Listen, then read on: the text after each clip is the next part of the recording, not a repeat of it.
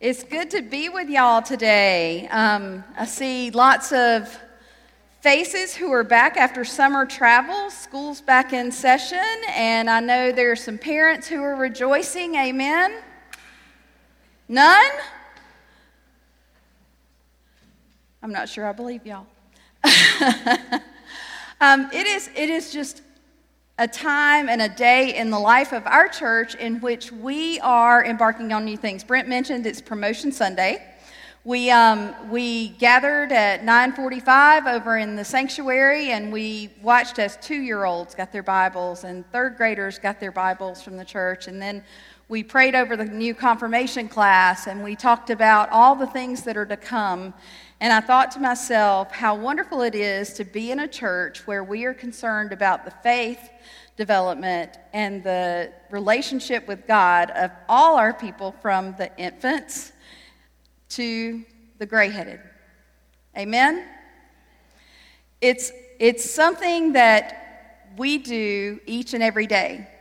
I was reading a book about Mary Magdalene, and in it she said, we couldn't wait. She was talking about following Jesus and being with other disciples, and she said, we couldn't wait to get up every single day to go and see what God had in store. And that stuck with me. And it's a work of fiction. But in it, I thought, do I get up every day eager to see what God has in store? Or are there the days that I roll out of bed and rub my eyes and say, it is just too early in the morning to be doing anything?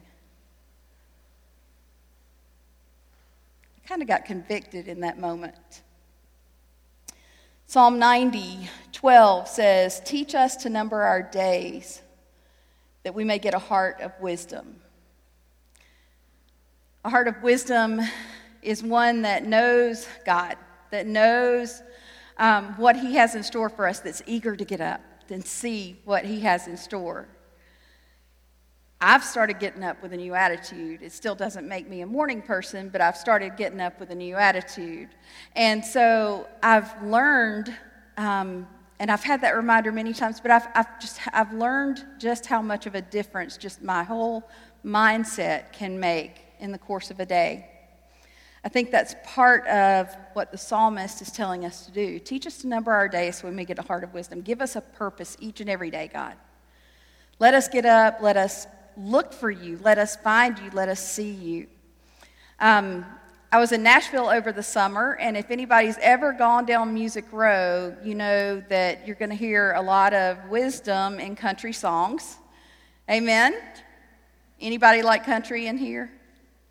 Okay, I got a couple of people who are with me on that. One of the things that I heard when I was there, as I went down the street, one I heard "Live Like You Were Dying," the next I heard "Don't Blink," then I heard "You're Gonna Miss This," and I thought, wow, there's a sermon being preached right down here on Music Row. If you don't know the words to those songs, you should look them up. I remember my sister at her high school graduation. This was 1982. She'll get me for that, but that's okay. It was 1982, and she was...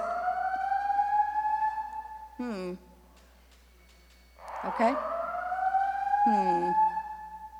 You want to go check that out, Brent? Okay.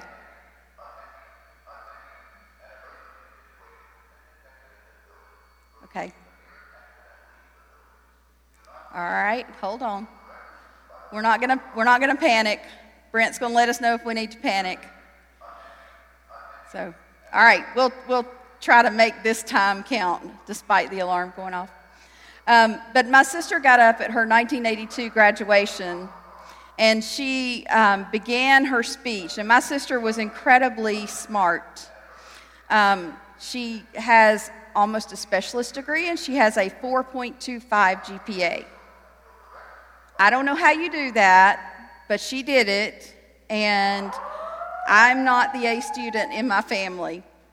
But she got up, and the first thing she said was, can we do this? Or is it too distracting? I can keep going. I don't know if y'all can.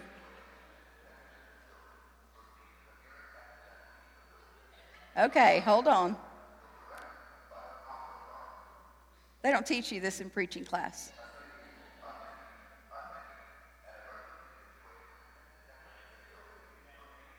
What?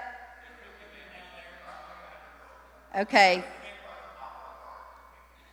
Okay, so the picnic is causing an emergency situation. All right. Do we know how to cut it off? Hope. Can we get it cut off? Huh? Okay. Okay, we'll try this. My sister got up, and the first sentence she said was, "The journey of 1,000 miles begins with one step." I heard her practice that line about 1,000 lines. I know that statement very well. And one of the things that she was reminding me of, and everybody who was there that day, and ever since that day that I've been reminded of, is if we're going to get anywhere, we have to actually move and go in the direction of what we're trying to achieve and trying to do. And so, again, we are called to step out just with every new adventure. We had kids this morning who have gone up to a new Sunday school class, or perhaps they're in the same Sunday school class as their sibling for the first time, or they are going into confirmation. And those who've been through confirmation know it's not scary, but I had a confirmand come up to me and say, "It's really scary to be in confirmation, Miss Maria." I said, "We're going to have fun." And she's like, "But it's scary." And I thought, probably it's middle school that's scary. It's always starting something new that is scary. When I was growing up, my parents would always ask me if I wanted to sit on the bench or play on the team. And depending on the situation, I would give them one of those answers. I remember playing softball one season, and I had been sitting on the bench quite a bit, and I just thought, I want to play. And my coach said, "Well, show me you want to play." So I started practicing on my own. I started making my time count. The next thing I know, I'm hitting home runs. Yes. And I've taken the second base position, and I've made the All-Stars team. And I'm having a ball. And at the end of the season, Mom asked me, she says, "What's the difference between this year and last year?" And I said, I put my heart into it. And she said, "Exactly. Don't ever let me see you keep from putting your heart into something again." One of the most important lessons that we learn is that our dreams are usually on the other side of fear. Fear and faith are opposite one another.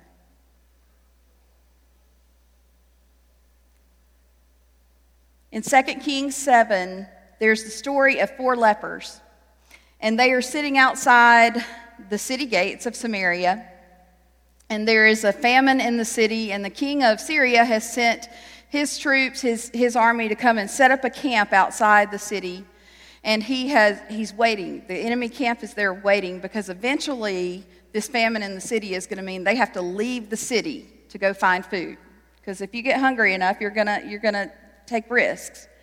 And so in the meantime, these lepers that are outcast are sitting here on the outside of the gates. They're part of that community, and they can't figure out, they're trying to figure out their situation. They're starving to death. And so they have a conversation, and they say, "Okay, we've got a couple options here. We can try to go in to the city. They're probably going to ignore us and put us on the margins in there, and we're probably going to die. We can sit here,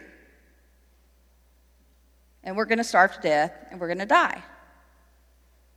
There's a Syrian camp right out there, and they have food. We could go there, but they could kill us, or they might have mercy on us." Well, 3 of the 4 options were just about guaranteed death.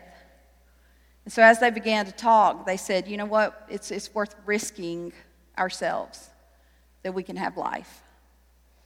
So they went to the Syrian camp, and they had prayed about it on the way, and they're sitting there, and they they walk up to the camp, and all of a sudden they see there's horses and donkeys, and there's food, there's flour, there's clothing and tents and all this, and it's been completely abandoned. The Syrians had been given a vision that great troops were coming. And they abandoned that camp, and it left all that provision. And so those lepers went in, and they started eating, and they started putting things away, and then they're like, wait a minute. The people in that city are starving. And so they went back, and they alerted the king's household. And not only they, but the king's household and the people in the city of Samaria had provisions. Sometimes when we choose life, it leads to others receiving life. The things we do matter. In Leanne Womack's song, I Hope You Dance, one of the lines in there that has stuck with me for years and years and years, it's probably my favorite song, is, I hope you give faith a fighting chance. And when you get the choice to sit it out or dance, I hope you dance. I hope you give faith a fighting chance. And when you get the choice to sit it out or dance, I hope you dance. Our faith in God sustains us through many, many things.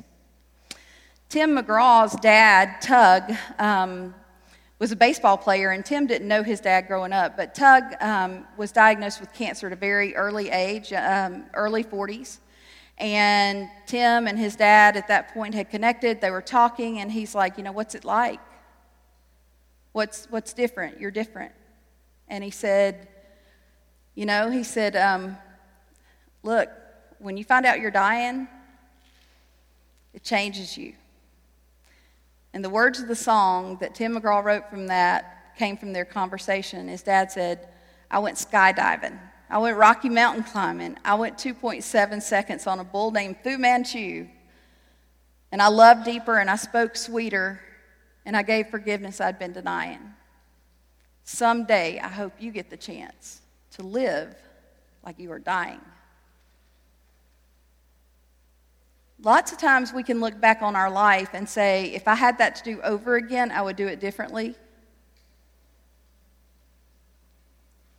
But we don't always get that opportunity going into the future unless we change our mindset and change our heart and our attitude. And that change is most beneficial when it comes through the work of God in our life. Every day is an opportunity to make it count, to give it our very, very best. We're at the start of a new Sunday school year. The kids aren't the only ones who are moving up and moving into different places. I know there are probably many of you who don't have a Sunday school class. Try one. If you haven't signed up for a Bible study, look for the listings that Joanne will put out. Try one.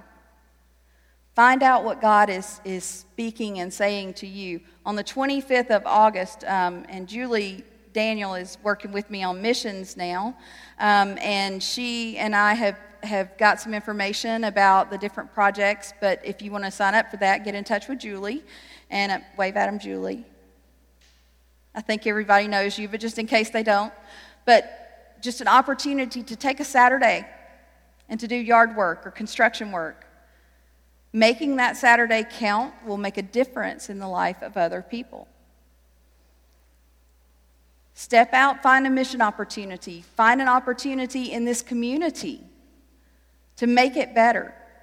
But give it your very, very best. Ecclesiastes 9:10 says, whatever your hand finds to do, do it with all your might. All your might. Don't do things half-heartedly. Step up. Make it count. The high school football coach lived down the road from my family and I when I was in elementary school, and we always sort of wondered what it was they were doing out there. At least my sister and I did. We'd hear the grunting and the groaning, and I don't know, guys. I mean, racking of helmets and, pats on the back. And I didn't really get it until we started watching. We started talking to Coach Brooks, and he said, it's not just about passes and plays. It's not just about field goals, touchdowns, pick sixes. It's not just about who wins the game. It's learning how to be a team. It's learning how to put your right attitude on, not just your uniform, but to put on that right attitude before you get out on the field. It's about learning how to face the world. And yeah, we're using a pigskin ball to do it. But these guys are changing. And then he started telling us about the difference that he'd seen in his players. There's a movie that many of you have probably seen, and you probably know the scene that I'm about to show you. Don't take that for granted. Take a look at it with fresh eyes and see.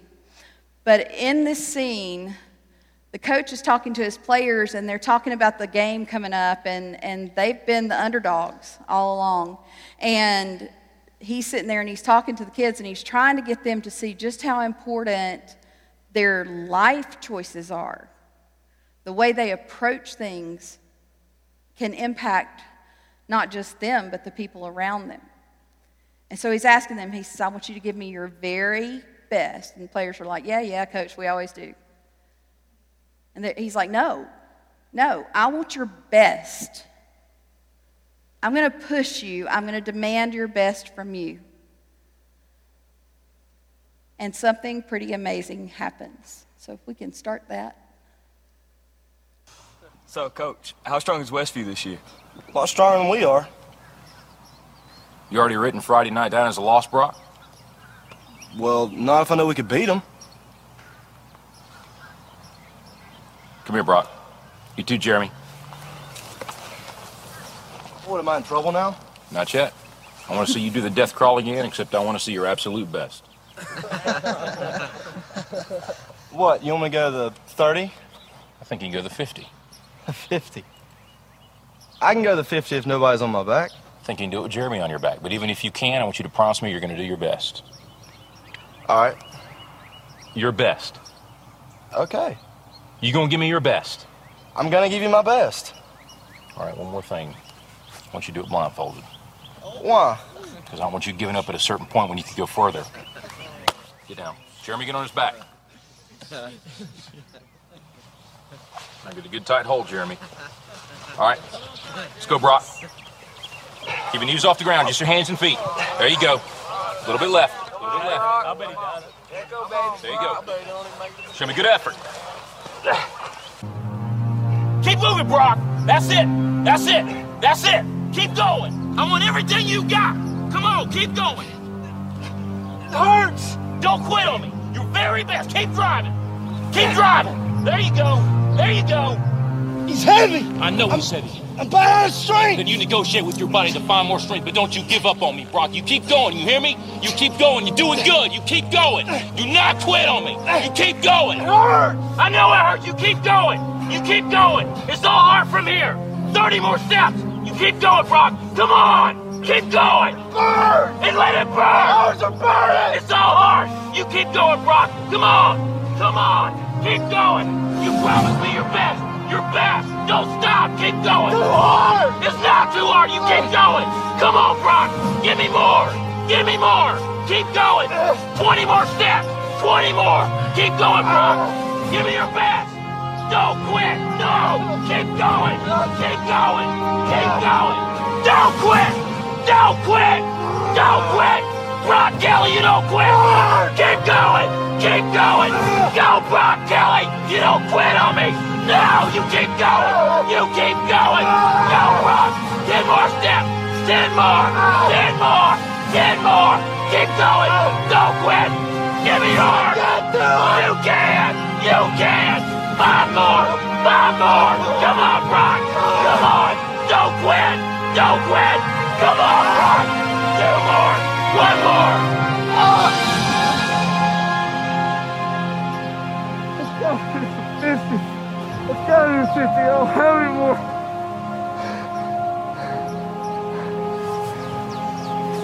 Look up, Brock.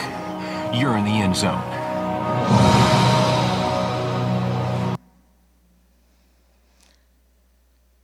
He comes to find out that he's being patted on the back for carrying a 146-pound kid on his back, and then the other kid goes, "Coach, I weigh 165. Sometimes what we are able to do and can do when we truly give it our best and don't let things be a barrier to that can really surprise us. And sometimes it takes somebody else seeing that in us for us to get it. Attitudes of defeat keep us from stepping out in faith, giving our very best, and making each and every moment count.